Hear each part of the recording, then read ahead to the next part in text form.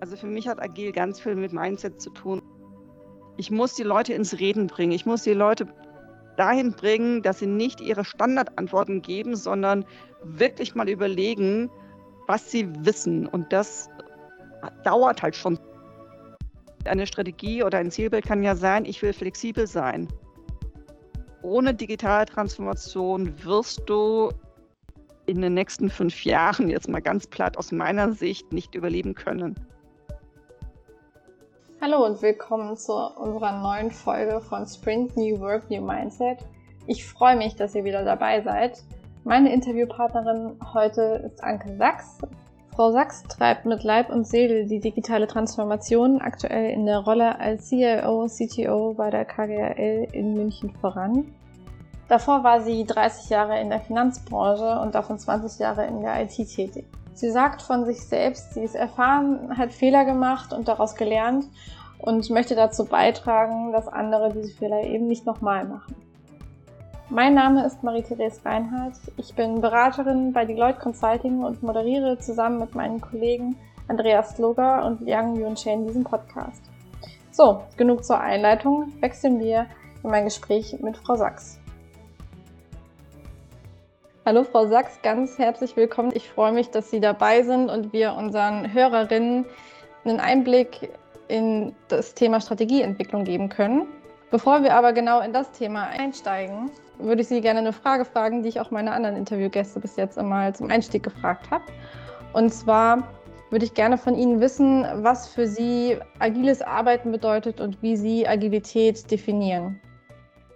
Frau Reiner, danke für die Frage, weil ich das Thema agil häufig als Buzzword oder als Entschuldigung dafür sehe, dass man nicht strukturiert arbeitet.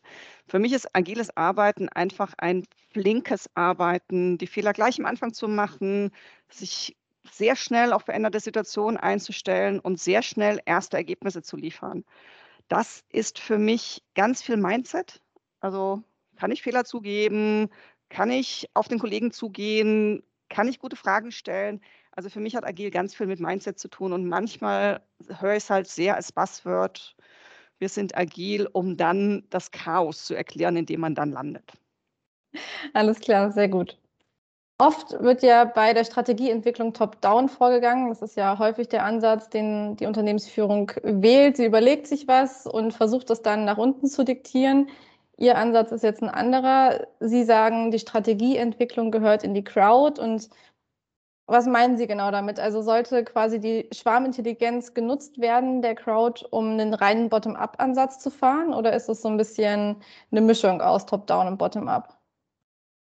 Also erstens ja, man soll die Schwarmintelligenz nutzen. Es ist halt schon in der VUCA-World nicht möglich, dass ein 5-, 6-, 7-köpfiger Vorstand oder Geschäftsführungsgremium weiß, wo ein Unternehmen hingehen sollte. Und auch wenn sie es wissen würden, was ich nicht glaube, weil 7 Köpfe gegen 100 Köpfe ist ein bisschen schwierig, kriegt man so nicht das Buy-in von seinen Leuten. Deshalb bin ich ja zutiefst überzeugt, das gehört in die Crowd.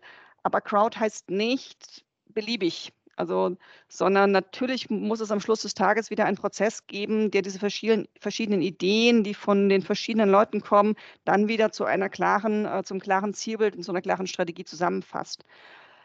Aber diese Walt-Disney-Strategie, ne? Also erstmal ins Träumen zu kommen, den Optionenraum aufzumachen, mit vielen Leuten zu reden, Ideen zu entwickeln, auch mal quer zu denken, das halte ich für wirklich elementar, um eine Strategie zu entwickeln, die am Schluss des Tages auch eine Chance hat, umgesetzt zu werden. Denken Sie, also auch wenn man jetzt diesen Bottom-up-Ansatz stärker wählt, dass da teilweise Führungskräfte so ein bisschen Problem mit haben? Also weil ja oft Führungskräfte hingehen und sagen, ich habe die Verantwortung, ich trage die Verantwortung, dementsprechend entwickle ich auch die Strategie.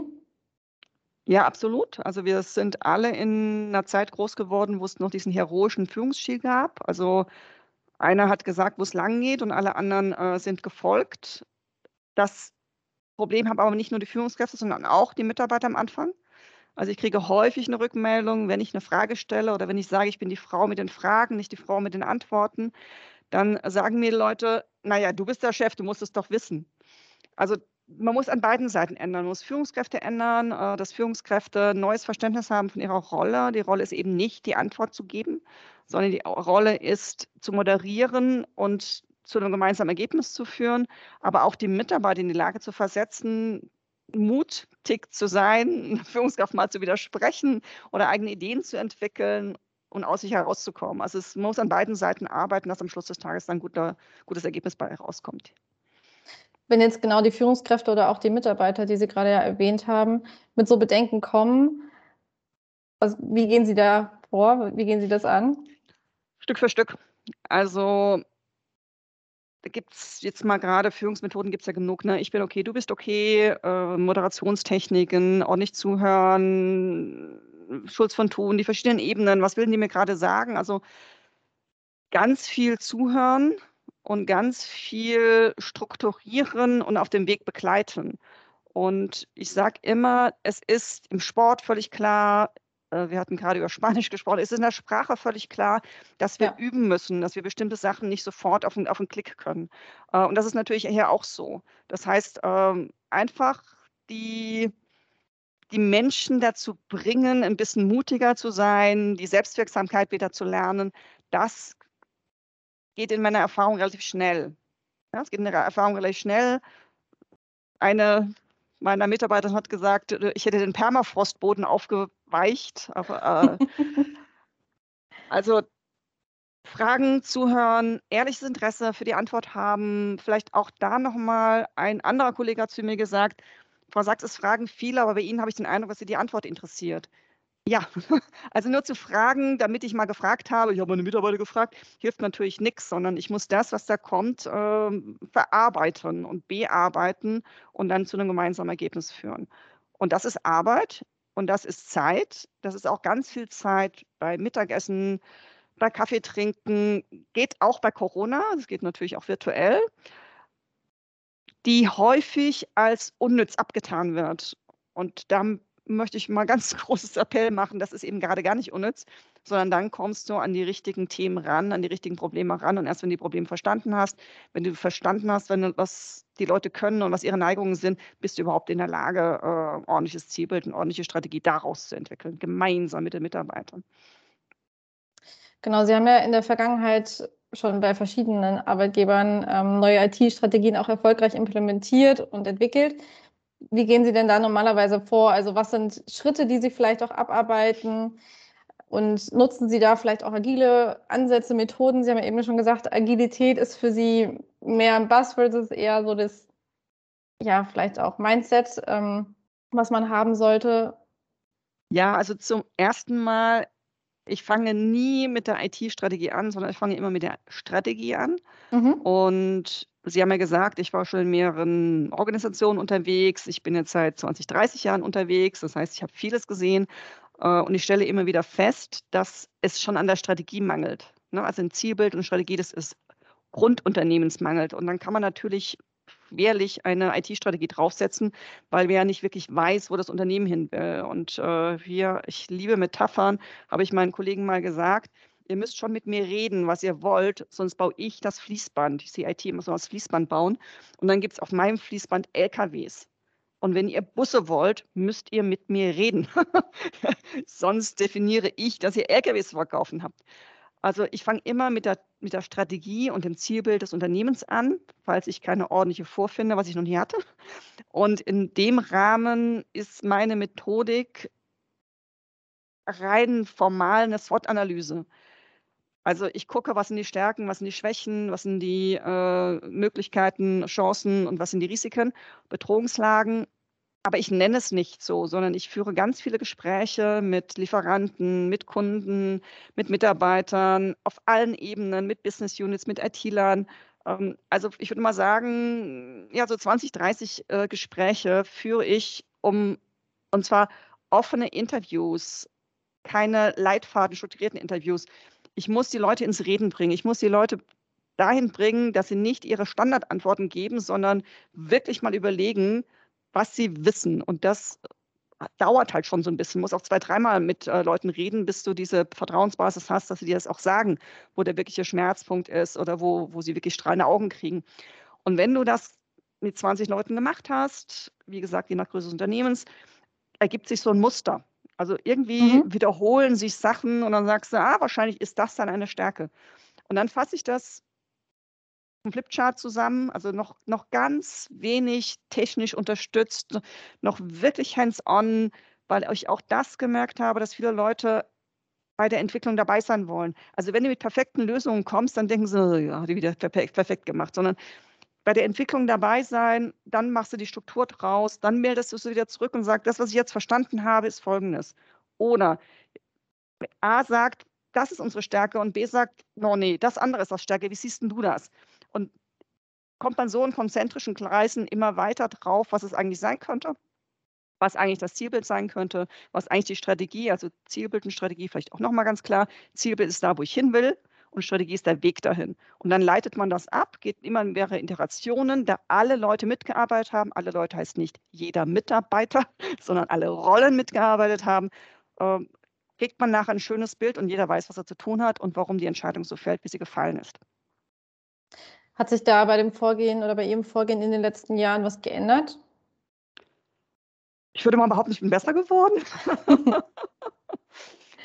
Ich mache es noch konsistenter und klarer. Okay. Das heißt, am Anfang habe ich das, glaube ich, irgendwie so halt gemacht. Und jetzt mache ich das deutlich bewusster. Die Interviews waren deutlich klarer, die Art und Weise, wie ich zu den Antworten komme, wird klarer. Ich bin geduldiger im Zuhören. Also von der Grundmethodik nein, aber von der Qualität des Herangehens und der Zusammenfassung würde ich sagen, ja. Also wird halt einfach besser. Wenn man das 5-mal gemacht hat, wird man besser, wenn man nicht schlampiger wird, sondern wenn man aus jedem Prozess eine neue Erkenntnis mitnimmt. Ja.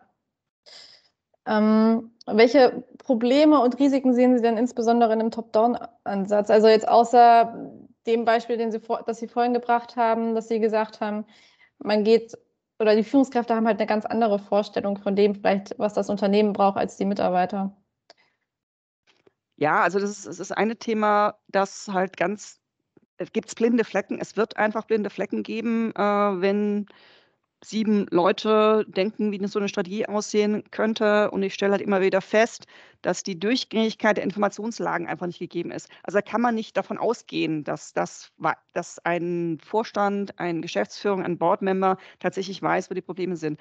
Also dass du einfach verdammt viele blinde Flecken hast und gute Ideen und Erkenntnisse einfach nicht berücksichtigt, weil du gar nicht auf diese Sachen kommst. Das halte ich tatsächlich für einen großen Fehler. Und der zweite, fast noch wichtigeres Problem ist, wenn du das nicht in dieser transformatorischen Art mit der Organisation entwickelst, hast du nachher so eine Kopfgeburt, die du danach in der transformatorischen Art in die Veränderung geben musst. Und die Leute wissen gar nicht, warum das so entwickelt worden ist. Und auch wenn jeder versucht, das nach bestem Wissen und Gewissen entsprechend umzusetzen, gibt es halt das stille Postphänomen. Und das verhindere ich halt, wenn ich es andersrum mache oder wenn ich es sozusagen von beiden Seiten entwickeln lasse. Genau, also reiner Bottom-up-Ansatz ist es ja dann auch nicht, den Sie da machen, sondern es ist eine Mischung eher. Ja, also reiner Bottom-up-Ansatz funktioniert deshalb nicht, weil ich natürlich am Schluss des Tages, wenn ich 50 Leute frage, nicht 50 klare Ideen habe, sondern dann gibt es schon Strömungen, aber die müssen ja so klar gefasst werden, dass am Schluss des Tages jeder weiß, was zu tun ist. Das heißt, ich muss am Schluss des Tages schon sagen, ja, habe ich verstanden, aber nein, machen wir nicht. Und das muss natürlich das Gremium machen. Ja, genau. Sie haben ja vorhin schon gesagt, wir befinden uns in einem VUCA-Umfeld, also viel Volatilität, Unsicherheit, Komplexität, Ambiguität. Das verändert natürlich auch die Rahmenbedingungen für die Unternehmen. Die Welt wird immer schnelllebiger und Unternehmen müssen immer schneller auf Veränderungen reagieren. Inwiefern kann denn eine digitale Transformation der Unternehmen da eine nötige Antwort liefern? Also ohne das wird es gar nicht gehen. Also von daher, die digitale Transformation wird da die Antwort liefern. Also ich zumindest mal in meiner Branche, in der Finanzindustrie. Aber vielleicht mal vorneweg, also welchen Einfluss hat das auf die Strategie? Und eine Strategie oder ein Zielbild kann ja sein, ich will flexibel sein. Aber das muss ich ja auch sicherstellen, dass ich alle Systeme, alle Menschen, alle Entwicklungspfade genau auf diese Antwort, was heißt denn flexibel und was muss ich denn da tun, damit wir schneller und flexibler werden? Das ist sozusagen die erste Geschichte.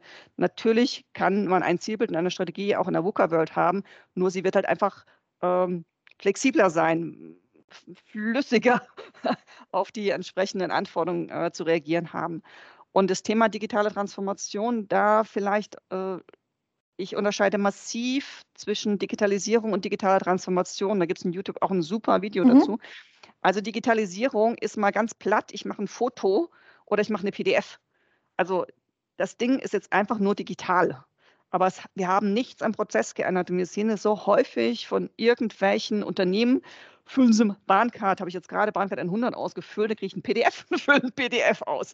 Also das ist Digitalisierung. Das hat mit digitaler Transformation nichts zu tun. Ich drucke das dann nachher aus und gehe zum Reisezentrum und bezahle und dann ist gut. Das ist Digitalisierung. Digitale Transformation geht immer vom Geschäftsmodell aus. Also was ändert sich denn aufgrund dessen, dass Technologien bestimmte Sachen ermöglichen? Und ja, ohne digitale Transformation wirst du in den nächsten 5 Jahren, jetzt mal ganz platt aus meiner Sicht, nicht überleben können. Und digitale Transformation, so heißt das Viech, ist eine Transformation. Also wir müssen da echt transformatorisch an die Grundfesten des Geschäftsmodells rangehen und uns da Gedanken drüber zu machen. Und sie ist jetzt digital. Wir haben das mit der Bahn gehabt, wir haben es mit Elektrizität gehabt. Jetzt ist es halt eben mit den digitalen Mitteln. Und ja, das ist die Herausforderung, die alle Unternehmen eigentlich vor 10 Jahren hätten annehmen müssen, wo manche gerade anfangen, sie jetzt entsprechend anzunehmen. Warum glauben Sie, tun sich da einige Unternehmen schwer oder fangen eben erst so spät an? Sie haben gesagt, vor 10 Jahren wäre ein guter Zeitpunkt gewesen. Also da komme ich jetzt mal wieder aus meiner Industrie heraus argumentierend. Ja. Ich habe ja auch als Banker angefangen und bin jetzt seit 20 Jahren in der IT. Deshalb weiß ich, wie Banker ausgebildet werden. Und Banker werden nach Produkten ausgebildet. Die lernen Wertpapier, die lernen Kredit, die lernen Risiko und so. Also die Produkte sind das, was meine Generation als Bankkaufmann, der BWLer entsprechend gelernt hat. Das Thema, um was es hier geht, ist Prozesse. Also ich muss in Prozessen denken und das ist tatsächlich einmal um 180 Grad gedreht, was Sie da jetzt machen müssen. Also den Würfel einfach komplett umgedreht. Das haben viele Leute nicht gelernt. Das ist so die erste Geschichte. Und dann ist es das Thema, dass halt die Leute in der Finanzindustrie die Gestalter sind, sowohl im Aufsichtsrat als auch in den Vorständen. Und jetzt werden die mit einer Thematik konfrontiert, die sie nicht gelernt haben. Dann kommen wir mit dem heroischen Führungsstil, also mit dem Anspruch, die Antworten zu haben. Und ja, und sie haben sie einfach nicht. Und sie tun sich halt verdammt schwer, mit Leuten zu reden, die an der Ecke mehr Erfahrung haben und diesen Ansatz zu akzeptieren, dass sie diejenigen sind, die den Prozess gestalten und nicht diejenigen sind, die die Antworten zu geben haben. Und das macht es gerade sehr schwer. Ne? Also es sind junge, ausgebildete Leute, die kommen halt mit dem Wissen schon von der Uni, die kommen mit dem Wissen schon von ihrem privaten Umfeld auf Leute, die vor 20, 30, 40 Jahren komplett anders ausgebildet wurden und dieses lernende Umfeld, lebenslanges Lernen vielleicht nicht so richtig internalisiert haben. Ja. Sie haben eben auch oder vorhin auch gesagt, eine IT-Strategie oder generell eine Strategie muss ja mittlerweile auch anpassungsfähig sein, muss flexibel, je nachdem, wie man Agilität definiert, auch agil sein vielleicht. Gibt es da bestimmte Punkte, die an der Strategie immer fest sind und andere Punkte, die flexibler sind? Oder würden Sie sagen, generell auch Strategie ist ja nichts Festes, sondern eigentlich auch was sich ja mit der Zeit verändert, anpasst? Ja, genau. Also ich kann jetzt leider kein Bild teilen, aber ich versuche das Bild zu erklären. Gerne. Also einmal geht es ja um das Zielbild, also die Frage, wo wollen wir hin? Also ich würde sagen, das muss sich jetzt nicht jedes halbe Jahr ändern, sondern das kann man schon irgendwie so festschreiben. Zum Beispiel jetzt zu meiner Firma, oder die Firma, wo ich angestellt bin, wir sind ein Vermögensverwalter und da sage ich, okay, wir haben auf der einen Seite die Vermögenswerte, aber auf der anderen Seite die Investoren und eigentlich sind wir eine Partnerbörse. Das wird sich in den 5 Jahren nicht ändern. Ne? Ich muss die Vermögenswerte und die Investoren matchen, Partnerbörse. Und ich glaube, es ist auch wichtig, dass man irgendwas hat, wo man nicht ständig hin und her und rauf und runter reagiert. Also das ist so das Thema. Dann sind auch so ein paar Sachen auch schon mal festgeschrieben, dass jetzt bei uns, dass wir sagen, okay, und Vermögenswerte sind für uns Immobilien, erneuerbare Energien und Flugzeuge. Da kann ich schon ein bisschen flexibler sein, aber grundsätzlich ist es mal so die Asset-Seite. Bei den bei den Investoren sagen wir Pensionskassenversicherung. Das ist alles, was ich sagen würde, ist relativ stabil. Wie wir die bedienen und in welche Länder wir gehen und was jetzt gerade irgendwie spannend ist, machen wir jetzt mehr Wind oder machen wir jetzt mehr Solar, das ist sozusagen fließend, weil sich das auch ändert unterwegs. Und deshalb der Unterschied zwischen Zielbild und Strategie. Also Strategie ist ja der Weg dahin. Das nehme ich so ein bisschen eher mit Segeln. Ne? Der Wind ändert sich ein bisschen. Also ich will von A nach B kommen, aber jetzt kommt der Wind anders, die Wellengang ist anders und da muss ich halt gegensteuern, da muss ich halt ein bisschen reagieren. Jetzt aber auch nicht jeden Monat, aber natürlich jedes Quartal muss ich mir anschauen, gibt es jetzt irgendeine neue Technologie, die dafür sorgt, dass bestimmte Sachen leichter werden oder bestimmte Produkte nicht mehr akzeptiert werden. Und dann muss ich halt entsprechend gegensteuern. Und das würde ich sagen, musst du eigentlich täglich tun, um zu gucken, ob irgendwas Größeres passiert. Aber strukturell und funktional tatsächlich einmal im Vierteljahr nochmal drauf gucken, ist irgendwas passiert, was dafür sorgt, dass wir unseren Kurs anpassen müssen. Also das passiert. Das Zielbild relativ klar, bleibt so, aber das andere ist tatsächlich eher wie ein Segel. Und da bleibe ich auch nicht ständig auf meinem Kurs, sondern reagiere ja auch, wenn da was passiert. Ja, nee, aber haben Sie dann auch quasi bei sich im Unternehmen jetzt ein festes Team, was sich wirklich dann auch die Entwicklung anguckt und beispielsweise auch guckt, wie müssen wir vielleicht unseren Kurs so ein bisschen ändern und dann feste Meetings, Sie haben ja eben gesagt, jedes Quartal, dass man sich Ja, da haben nochmal wir. zusammensetzt. Ja, haben wir. Das ist aber wirklich eine kleine Truppe. Der Anspruch ist, dass jede Business Unit, jede, auch IT, ne, also wir kriegen ja mit, wenn neue Technologien kommen, ne, Mhm. dass jeder für sich das überlegt, ne, was da gerade passiert und Alarm gibt oder laut gibt, wenn er sagt, du, da passiert jetzt gerade was, ich meine, da müssen wir nochmal uns drüber unterhalten. Das wirst du nicht zentralisieren können. Was du zentralisieren kannst, ist der Prozess. Also die immer wieder daran erinnern, dass sie jetzt mal wieder gucken sollen, falls sie es vergessen haben sollten. Aber vom Selbstverständnis erwarte ich das von jedem Geschäftsführer, von jeder Business Unit. Ich sage immer, unser Anspruch ist, dass wir Profis sind und keine Amateure. Und im Sport weiß jeder Profi, was gerade drumherum passiert, wo gerade irgendeine neue Technik kommt, ob es jetzt die Skispringer sind, die ständig irgendwie an irgendwas rumtüfteln. Das erwarte ich von uns in der Profession Finanzindustrie, in der Profession IT eben auch. Ja, und da schubsen wir vielleicht ein bisschen, dass es immer wieder daran erinnert wird. Sehr gut. Wir haben ja aktuell auch in Deutschland immer wieder die Diskussion, wir müssen ja müssen die Digitalisierung stärker vorantreiben, müssen aber auch die digitale Transformation vorantreiben, also beide Punkte. Aber Transformation bedeutet ja auch viel Veränderung, die damit einhergeht. Und mit viel Veränderung geht oft auch viel Skepsis einher, viel Angst. Inwieweit sehen Sie da Ihre Rolle als Führungskraft und auch ja als Treiber der digitalen Transformation? Also Sie sind ja auch sehr präsent. Inwieweit sehen Sie Ihre Rolle da, anderen diese Ängste zu nehmen und vielleicht auch die Weichen für eine nachhaltige Transformation, eine nachhaltige digitale Transformation zu stellen? Das ist aus meiner Sicht die Kernaufgabe, die ein C-Level hat. Diese Ängste zu erkennen, diese Ängste zu nehmen, weiß ich gar nicht. Kann ich die Ängste nehmen, kann ich nicht. Aber ich kann versuchen, Rahmen zu definieren, in denen experimentiert werden kann. Und ich liebe zum Beispiel das Buch Speed of Trust von Stephen Covey. Also das Vertrauen bringt eine Dividende und Misstrauen zahlt Steuern.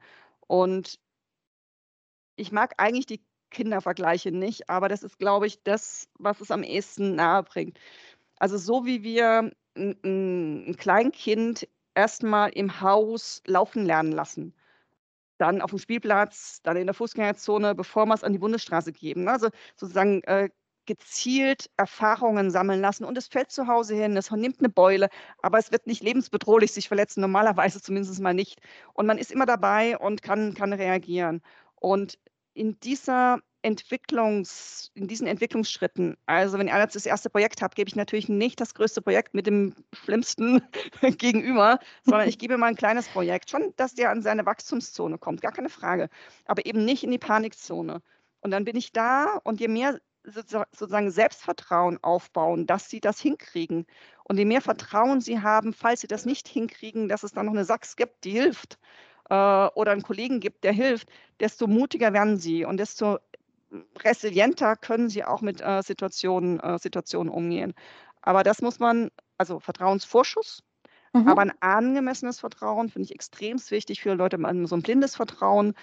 Dann gehen die Leute eben in die Panikzone, sondern ein angemessenes Vertrauen, dass sie in die Wachstumszone kommen. Das muss man halt wissen, wann der in die Panik geht, wann er in die Wachstum geht, dabei sein und unterstützen, wo nötig. Und auch loslassen lernen und hinfallen akzeptieren. Und auch selber mal hinfallen. Und mein Lieblingsbild ist wirklich, und da versuche ich echt hinzukommen, also wenn ich einen Fehler mache, Beispiel, und ich lande im Schlamm, also ich liege da im Schlamm, möchte ich haben, dass meine Mitarbeiter sich totlachen und mir aufhelfen. Genauso hätte ich es gerne, wenn einer meiner Mitarbeiter hinfällt. Es ist ja schon eine Situationskomik. Also, ne, dass du dann echt mal lachen darfst, der da mitlacht und dann wieder rausgeht und dann sagt, okay, was haben wir jetzt falsch gemacht, was müssen wir denn jetzt tun? Und da erinnere ich immer und immer wieder, das ist manchmal echt nötig, wir haben keine Atomkraftwerke und wir haben keine Notfallmedizin. Das heißt, bei uns passiert in aller Regel nicht wirklich Lebensbedrohliches. Also da ein bisschen die Angst zu nehmen, Fehler zu machen, heißt nicht, dass wir nicht lernen aus den Fehlern, aber heißt, dass man einfach sauber und seriös damit umgeht. Wie wenn man 2-0 verloren hat, muss man halt gucken, woran lag es, was machen wir zukünftig anders. Und das sorgt dafür, dass die Leute resilienter, mutiger, auch mit einem angemessenen Mut an Dinge rangehen. Ja, also gute Fehlerkultur ist ganz, ganz, ganz, ganz wichtig für ein Unternehmen, um sich weiterzuentwickeln, um daraus zu lernen und um daran auch zu wachsen an Fehlern, ne? Absolut. Vielleicht zum Abschluss noch eine Frage: Was würden Sie Ihren Kolleginnen und Kollegen, also auch anderen CEOs oder eben vielleicht auch deren Mitarbeiter, Mitarbeiterinnen zu unserem heutigen Thema empfehlen? Einfach mal anfangen, weil ich glaube, das Thema Zielbild, Strategie, digitale Transformation wird tatsächlich so wow, so groß gehängt. Es ist gar nicht so groß. Also es ist gar nicht so schwer, wenn man es einfach mal versucht. Einfach mal versucht, sich aufzuschreiben, mit Leuten zu reden, in verschiedenen Iterationen das immer besser zu machen. Also einfach mal anfangen und diese Angst verlieren, dass das auch was ist, was einen selbst interessieren könnte und sich nicht zurücklehnen und sagen, das macht ja der Vorstand. Es ist so befriedigend, finde ich zumindest, selbst in so einer Gestaltung mitzuarbeiten und voranzutreiben. Und ja, also das hauptsächliche Thema ist, traut euch, macht's einfach. Und wenn es nicht ganz so klappt, guckt euch an, was nicht ganz so geklappt hat und dann macht den nächsten Schritt. Sprecht mit euren Kollegen, die vielleicht ähnliche Erfahrungen haben und versucht einfach beim Gehen laufen lernen, war so ein bisschen das, was auch eine Kollegin dazu gesagt hat. Perfekt. Vielen Dank, Frau Sachs. Das hat sehr, sehr viel Spaß gemacht, das Interview. Dankeschön, mir auch. Ich hoffe, dass da draußen einige CEOs und vielleicht auch die Mitarbeiter sich hier ein paar Punkte mitnehmen können, weil ich glaube, aus unserem Gespräch kann man da auf jeden Fall, auch wenn man keine Strategie entwickelt, aber auch für sich bezüglich Fehlerkultur, bezüglich was sind sinnvolle Ansätze generell im Unternehmen, um vorwärts zu kommen, ne? Wie binde ich die Mitarbeiter ein? Kann man, glaube ich, viel mitnehmen. Genau, vielen Dank, hat mich sehr gefreut. Ja, danke. Also ich bin da echt ein bisschen missionarisch, weil ich finde, teilweise werden so Mitarbeiter unterschätzt. Also die muss man eigentlich einfach nur fragen. Echt. Die sind alle da. Also du musst ihnen einfach nur die Plattform geben und der eine macht es halt lieber im 4-Augen-Gespräch, der andere braucht eine andere Plattform. Aber ich habe in meinen 25 Jahren Führungskraft 2 Leute erlebt, die man nicht erreicht. Und ich hatte ganz, ganz viele Leute. Also die blühen alle auf, wenn man es einfach mal nur tut. Ich hoffe, euch hat die Folge gefallen. Bis zum nächsten Mal und bis dahin bleibt agil.